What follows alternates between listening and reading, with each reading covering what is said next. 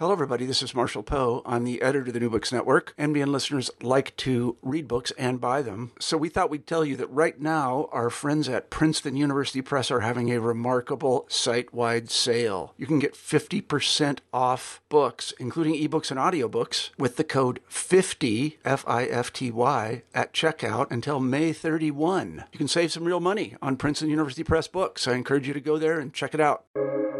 Welcome to the New Books Network. Welcome to New Books in Critical Theory. It's a podcast that's part of the New Books Network. On this episode, I'm talking to Louise Ashley about highly discriminating, why the city isn't fair and diversity doesn't work. Welcome to the podcast. Thank you. Thank you very much for having me. This is a fantastic book. It's both incredibly interesting, really, kind of deep and academically well informed, and also it really, really matters, which is maybe a kind of holy trinity of academic books. And the place to start with it is why it matters. The title, Why the City Isn't Fair, gives a kind of clue of what the book is focused on. But it'd be good to hear a bit about what is the city, why it's a good case study about kind of inequalities, and why it matters. Yeah, brilliant. Thank you for that question. I should say that the subtitle of the book was originally Why the City Isn't Fair, Diversity Doesn't Work, and Why It Matters. And then I got told that was far too long, so I had to take that last bit off. But Why It Matters is really important. So essentially the book is about inequalities in the City of London, particularly class inequalities in the City of London. And I'll come back to that. But we know that top jobs in the City of London are dominated by people from relatively privileged backgrounds. So the book kind of sets out to explore why that is and what we can do about it. Just to start with those definitions, though, you asked me what is the City of London, and that can be quite a difficult thing to define. Historically, it referred to what was called the square mile, which was one of the oldest parts of London, and that was sort of populated by very early versions of today's financial institutions 200 or 300 years ago. So that initially this was kind of literally coffee houses where merchants would kind of exchange things. And those gave way to the earliest, what we called merchant banks in the City of London. And institutions like the Stock Exchange and the Bank of England came along. And then over the 20th century, those morphed into today's investment banks. So that is sort of broadly the City of London, to which we can also include insurance companies, for example, or corporate law and accountancy firms that all work together to manage large financial transactions. Definitions are a little bit more complicated because in terms of geography, we can still think of that square mile in the centre of London. But in the last kind of 20, 30, 40 years, the city has spread out. So it's gone to an area called Canary Wharf, for example. But we also find financial institutions such as private equity in other parts of London, including the very upmarket Mayfair. And we have financial institutions in other parts of the UK, including Scotland. And that sometimes is included in definitions of the city. But for the purposes of my book, I take quite a narrow definition. And I look specifically at investment banks, particularly, and those large law and accountancy firms, which are physically located in the City of London, that square mile. And I do that in part because given the questions I address in the book around those class inequalities, this is generally where the problem is most acute. It's worth saying that diversity here is, I guess, a kind of intersectional concept anchored really around kind of social class, but thinking about things like race, gender, disability, more kind of broadly. And in this is this idea of social mobility. It's probably worth, again, as a little bit kind of ground clearing, thinking about what actually social mobility is, and particularly why it's kind of come up in banking and finance. And one of the things around your, I guess, kind of theorization of social mobility is a pretty strong critique of that idea as well. Yeah, absolutely. So you just mentioned diversity and inclusion. I think we're going to come on to talk about that in more depth. I would just say that typically when we think about diversity and inclusion agendas within organisations, we have tended to look particularly at gender and ethnicity, and to a much lesser extent disability. In the UK, social class is a relatively recent addition to the diversity agenda, and it is quite closely associated with issues around social mobility and concerns with rates of social mobility in the UK. So in crude terms, we can understand social mobility as the movement between different social positions, perhaps during your own lifetime or compared to your parents. Just to give a little bit of history and context to that, historically, upward movement, particularly a kind of fluidity of that type, has been facilitated by access to professional and managerial jobs. And in the UK, there was a sort of wave of absolute social mobility in the post-war years as those professional and managerial jobs expanded in absolute terms. Now, the argument, there's no kind of total consensus around this, but the argument goes that since then, since around the 70s and 1980s, those opportunities have been cut off. So we know that these top jobs in the City of London are now subject to what we call very tight closure. In other words, they tend to be dominated by the children of more affluent middle and upper middle class people. So when we talk about social mobility into those jobs, we're talking about efforts made to facilitate access for people from working class or less privileged backgrounds into those roles. It's interesting that because one of the things that comes up right at the start of the book is the idea that the city, this, kind of cluster of banking, finance, professions, people, institutions, basically says anyone who's talented can make it, that the city is a meritocracy. And it's fascinating to kind of juxtapose that sense of, on the one hand, there's reasonable academic consensus that social mobility is more difficult into these kind of jobs, but at the same time, the city itself, whether it's kind of journalists or indeed actually people you interviewed as part of your field work, are saying actually the city is all about kind of talent and hard work. And I wonder where that sort of idea comes from, that the city is a meritocracy.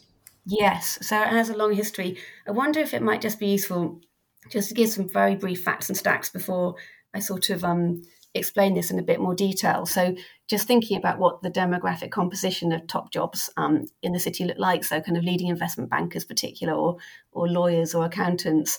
If we look at kind of financial service institutions, one study found recently that almost 90% of the most senior leaders in those jobs come from the most privileged backgrounds in the UK.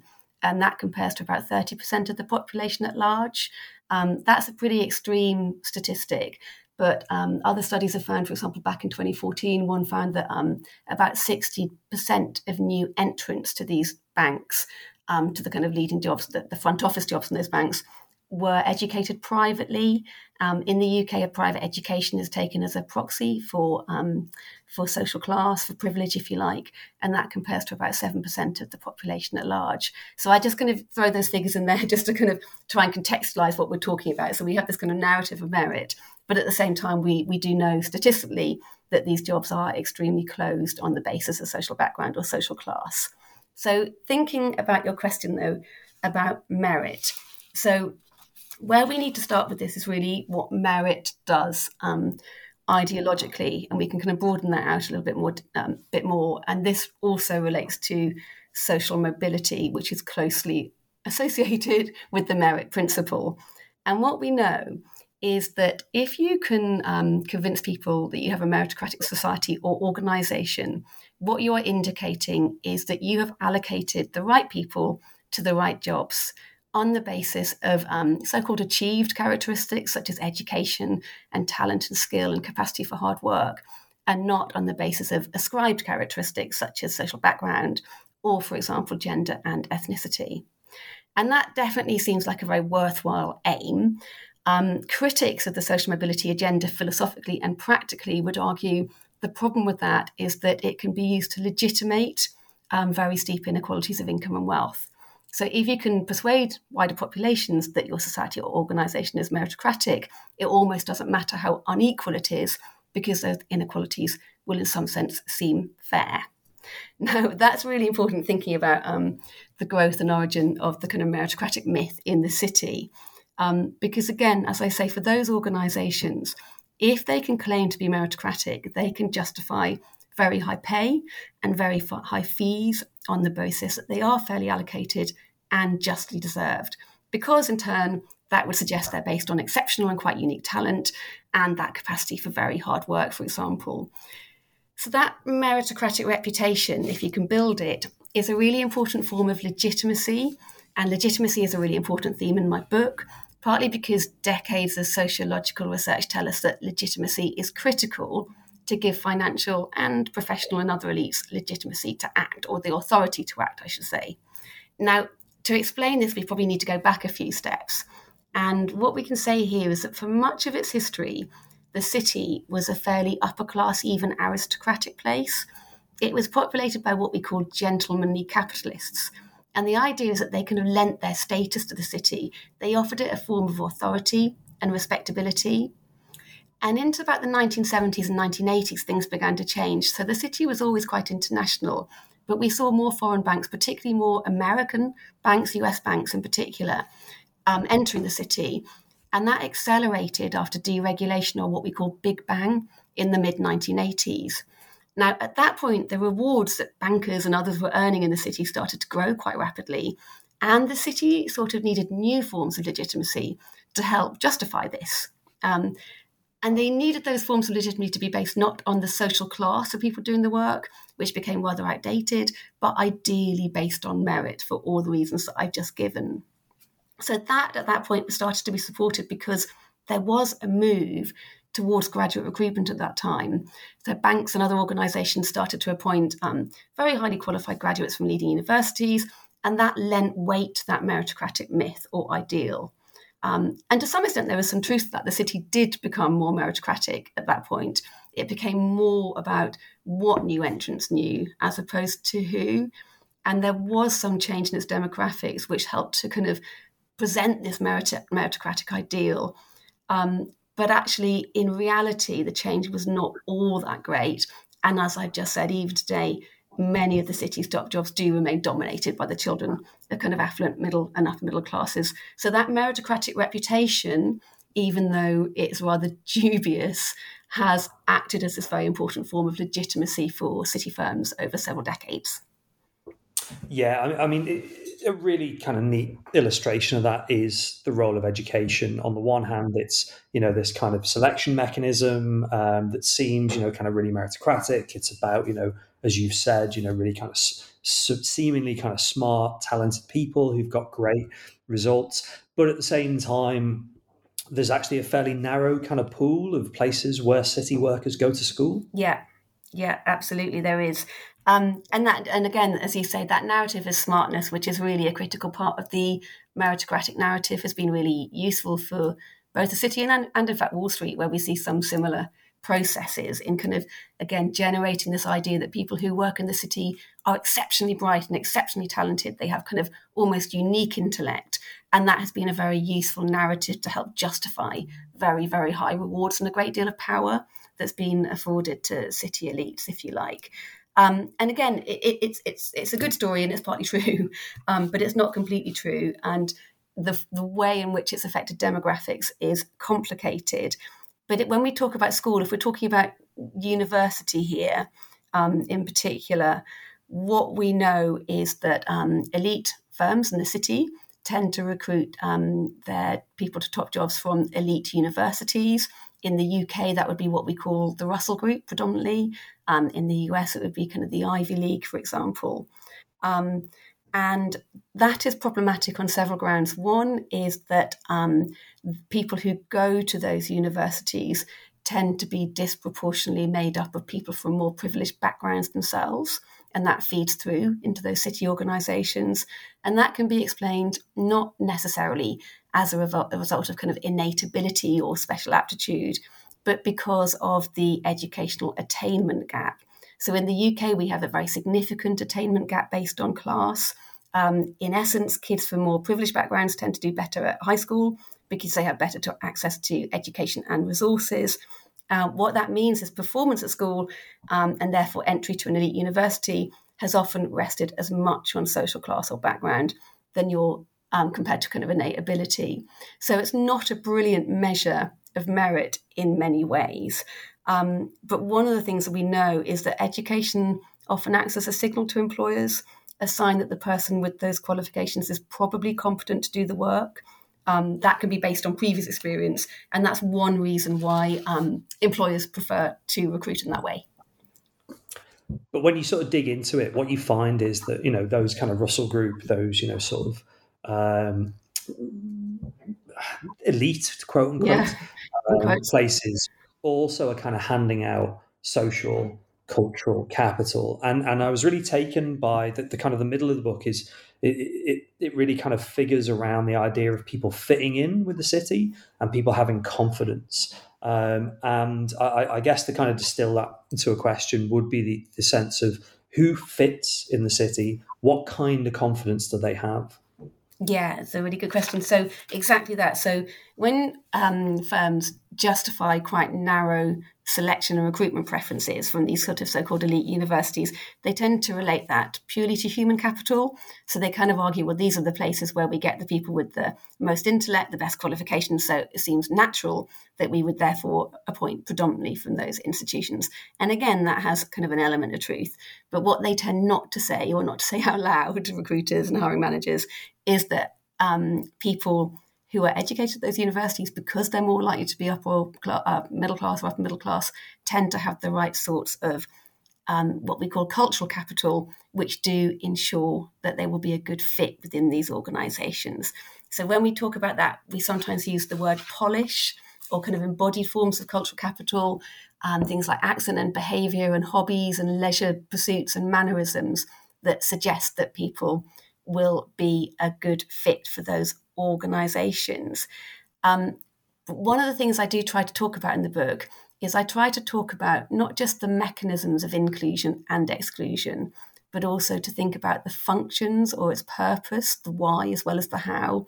And so when we think about why employers exert those preferences, one of the answers we can come up with is that because those people offer an alternative form of legitimacy or status to organisations, which can be quite useful again in helping to kind of raise the value of these jobs and justify very high pay.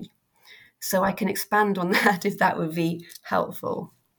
Yeah, I think it would, because that precisely kind of transitions to, I guess, the question of like, well, who doesn't make it and what's being done around people not making it. Yeah, absolutely. So there's a few different themes here when we think about cultural capital, or kind of fit, if you like. So I mentioned already that the city would like us to believe that it appoints predominantly on the basis of human capital, which is relatively neutral, relatively meritocratic. In fact, that's not true. As I just said, it kind of really focuses well on cultural capital, and that is informed by things like custom and tradition and habit, and critically here also stereotypes. One of the things I should just add as a caveat here is that some of what I talk about, and some people have said this to me about the book, is some of it seems like a bit of a conspiracy theory, but I want to underline that this isn't something that's being often strategically or deliberately planned. These forms of exclusion come about because of kind of institutionalized norms and habits and customs and traditions, as I said. In relation to stereotypes, lots of jobs in the city have particular stereotypes associated with them, and that can lead to kind of homogeneity overall, if you like, but distinctions within and between different job types. In the book, I make a distinction between trading and corporate finance and investment banks, with the latter sort of originating in the gentlemanly merchant banks of the pre-Big Bang era, and the former originating in the slightly less gentlemanly sort of broking operations that existed around that time. So we already had some sort of class divisions in the city at that point. So did you want to interrupt, Dave? No, go for it. Yeah, so we already had these sort of these distinctions at that point between, I suppose, in very crude terms, corporate finance that was very posh and broking, which became trading, which was a little bit less so. Now, during the 1970s and 1980s, trading sort of cemented that image of being relatively working class. And that was particularly the case because it was often populated by what we called, or what were called, barrow boys. These were young men, almost always men, often from the East End of London, who would come into the city, often with no qualifications, to work on open outcry trading floors. Now, numerically, those barrow boys were never particularly dominant, but they did leave a very strong kind of historical imprint and this impression that a certain type of working class masculinity is particularly suited to trading in investment banks, and that has entirely not gone away as a measure of fit. Meanwhile, corporate finance remains associated with the more kind of cerebral, gentlemanly capitalist model. And so fit there is more obviously defined by those signs of polish, which we might associate with being middle and upper middle class. And that can be things like what you listen to, what kind of music you listen to, what kind of sports you enjoy, that kind of thing. There is, though, if I can go on just for a minute, there is, though, another dimension to this, which is that social class and other forms of embodied identity or cultural capital can act as a proxy for quality and for expertise. And that can be particularly important and useful in areas where the knowledge base is more subjective and more ambiguous, because in those areas, our embodied identity can reassure clients and colleagues that the advice they're receiving is trustworthy and sound. And that's less important in areas where performance can be more objectively measured. So again, that helps to account for a difference in demographic profile and probably culture between areas such as corporate finance and trading. So we see sort of homogeneity at the overall level, but we see kind of differences in heterogeneity when we look at different job roles. So what's kind of interesting in the book is, I suppose, where a lot of social mobility discourse is the idea of we just want, more people to be able to do these top jobs, and, we should think of strategies to kind of help people along. And actually some of the interview data you've got in the book, there's a very sort of benign vibe that comes around this, that people are like, yeah, we want to support people, we want to mentor people, we want to go right back to the start, we want these institutions to be a meritocracy. But the second half of the book offers this kind of critique, and it's in the title, isn't it? The kind of diversity doesn't work. It basically says, when we take these ideas of, cultural social capital, and crucially this idea of fit, what we're seeing is potentially kind of, brilliant and talented young people being sort of forced into the fit. And to kind of get to grips with this and to get to grips with the second half of the book, maybe I'll sort of throw a couple of questions at you. The first thing is, why is the city kind of interested in diversity and inclusion? Yes, that's a very good question. So it depends. I suppose we need to think about different identity characteristics in some ways here, kind of think the differences between gender and ethnicity and social class. In very crude terms, what I try to do in the first half of the book is I focus on this notion of legitimacy, and I try to argue that what the city has needed to do over time is to secure legitimacy through different ways. So on the one hand, it's needed to secure an inclusive reputation based on the idea that anybody can get in on the basis of merit. And that's been important to the city for all the reasons I've already explained. It helps to justify and legitimate high pay, for example. But on the other hand, and this goes back to questions of social capital and also cultural capital and kind of fit, they've wanted to secure their status. And that's often been achieved by aligning themselves with quite exclusive recruitment and hiring and promotion practices, because an impression of exclusivity does kind of generate status overall. So what I argue in that first half is that in their pursuit of legitimacy, the city has balanced these kind of conflicting objectives, if you like, between reputation and status. Now, I explain that now because that's relevant to issues around diversity and inclusion. And essentially what I argue is that as it's become more evident towards the kind of 90s and into the early 2000s, that the city is very exclusive on the basis of social class and other identity characteristics, that has undermined its reputation. And therefore, it has needed to restore that reputation and help rebuild its image of meritocracy. And one way that it's done that is through a stated commitment to diversity and inclusion. So I argue essentially that although diversity and inclusion masquerades as an agenda which is primarily aimed at addressing kind of entrenched inequalities in the city, what it's actually about is protecting its reputation and protecting the reputation of organisations in the city. And that's really significant because we know, again, from so much sociological research, that when any practice is implemented in pursuit of reputation, it tends to have a quite cosmetic effect, because the problem you're solving is one of reputation. Once you've solved that problem, you don't have to do very much. And that is very far removed from the sort of systemic and structural change that would be necessary to address some of these issues that we're talking about here.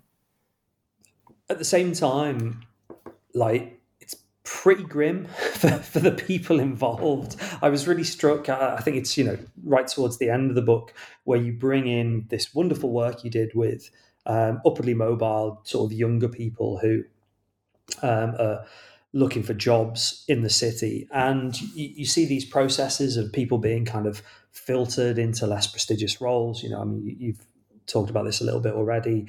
You see what are, to my eyes, pretty kind of racist assumptions of ethnic minorities and how they kind of express themselves. You see the kind of codes of, wearing sort of loud ties, not being quite kind of right. And at the same time, you see the kind of raising of sort of aspirations and expectations that are never going to be realized. So what are the sort of, as much as the kind of, reputational work, what are the realities of the sorts of interventions, the sorts of programs that are used around social mobility in the city? Yeah, okay, that's a brilliant question again. So what I want to go back to saying is that the city is very much characterized by these tensions. And as I said, one of those tensions is this one between reputation and status. Now, again, this is relevant to your question, and I'll explain how. So what I tend to argue is that when they implement diversity agendas, what organisations in the city tend to do is do enough to secure a reputation, but not so much that they might undermine their status. And where reputation depends on an impression of inclusivity, status depends on an impression or the reality of exclusivity.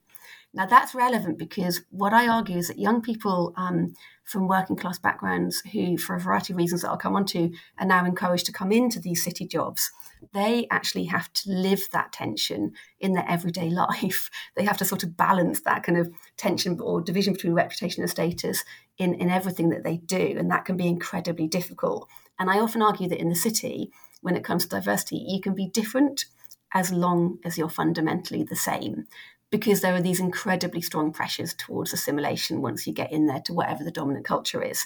But to go back a step, when we think about social mobility, social class, I mentioned right at the start that this is a relatively new element of diversity agendas. It's only really been added in the city over the last 10 years, and that is partly, I would argue, in response, or heavily in response, to increasing pressure as data has become evident and circulated, which underlines how exclusive these top jobs are demographically. That data partly came from government sources, but not only, and it has compelled organisations to act to become more diverse on the basis of social class. Again, I would argue predominantly in pursuit of reputational benefits and therefore legitimacy. In practice, what that looks like is a lot of what we kind of call social mobility programs. Historically, those have focused quite heavily on the supply side.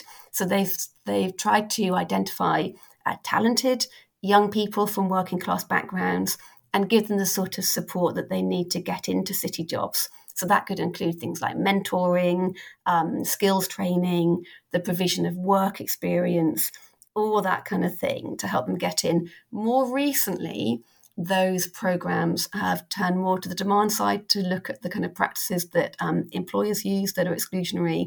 So now we see the introduction of things like contextualizing people's academic results depending on the kind of school they attended, maybe dropping academic requirements, that kind of thing. So there's more of a balance between demand and supply at the moment, which is positive. However, what I do argue in the book is because of this kind of need to preserve the status of these occupations, and professional and financial service organisations are often what we call status projects. That means that when people come in, as I said, they do face very serious pressures to assimilate to dominant norms, to pick up and adopt the forms of cultural capital which signal expertise and quality and signal fit. That can mean things like changing how they dress, changing their accents, sort of hiding some elements of their backgrounds in order to get on. And one of the arguments that I make is that those changes, although they differ depending on the person, obviously, they can be extremely exhausting, and they can come with real psychological costs as well. So I do really underline that these organisations, if they are inviting people from diverse backgrounds in, they have an ethical duty to make sure that they are not coming into what are essentially hostile organisational cultures. And I think they've got some distance to go with that. It prompts, I guess, the kind of broader issue about what can we do to change this? Because if on the one hand there are these, I guess, sort of incentives that mean that the city is happy to propagate this story of meritocracy whilst having these hiring practices, and at the same time, when they try and intervene to change things, they're, on the one hand, managing their reputations, preserving their status. On the other hand, the people they're supposedly helping are potentially having quite a bad time. What can we do to make a difference?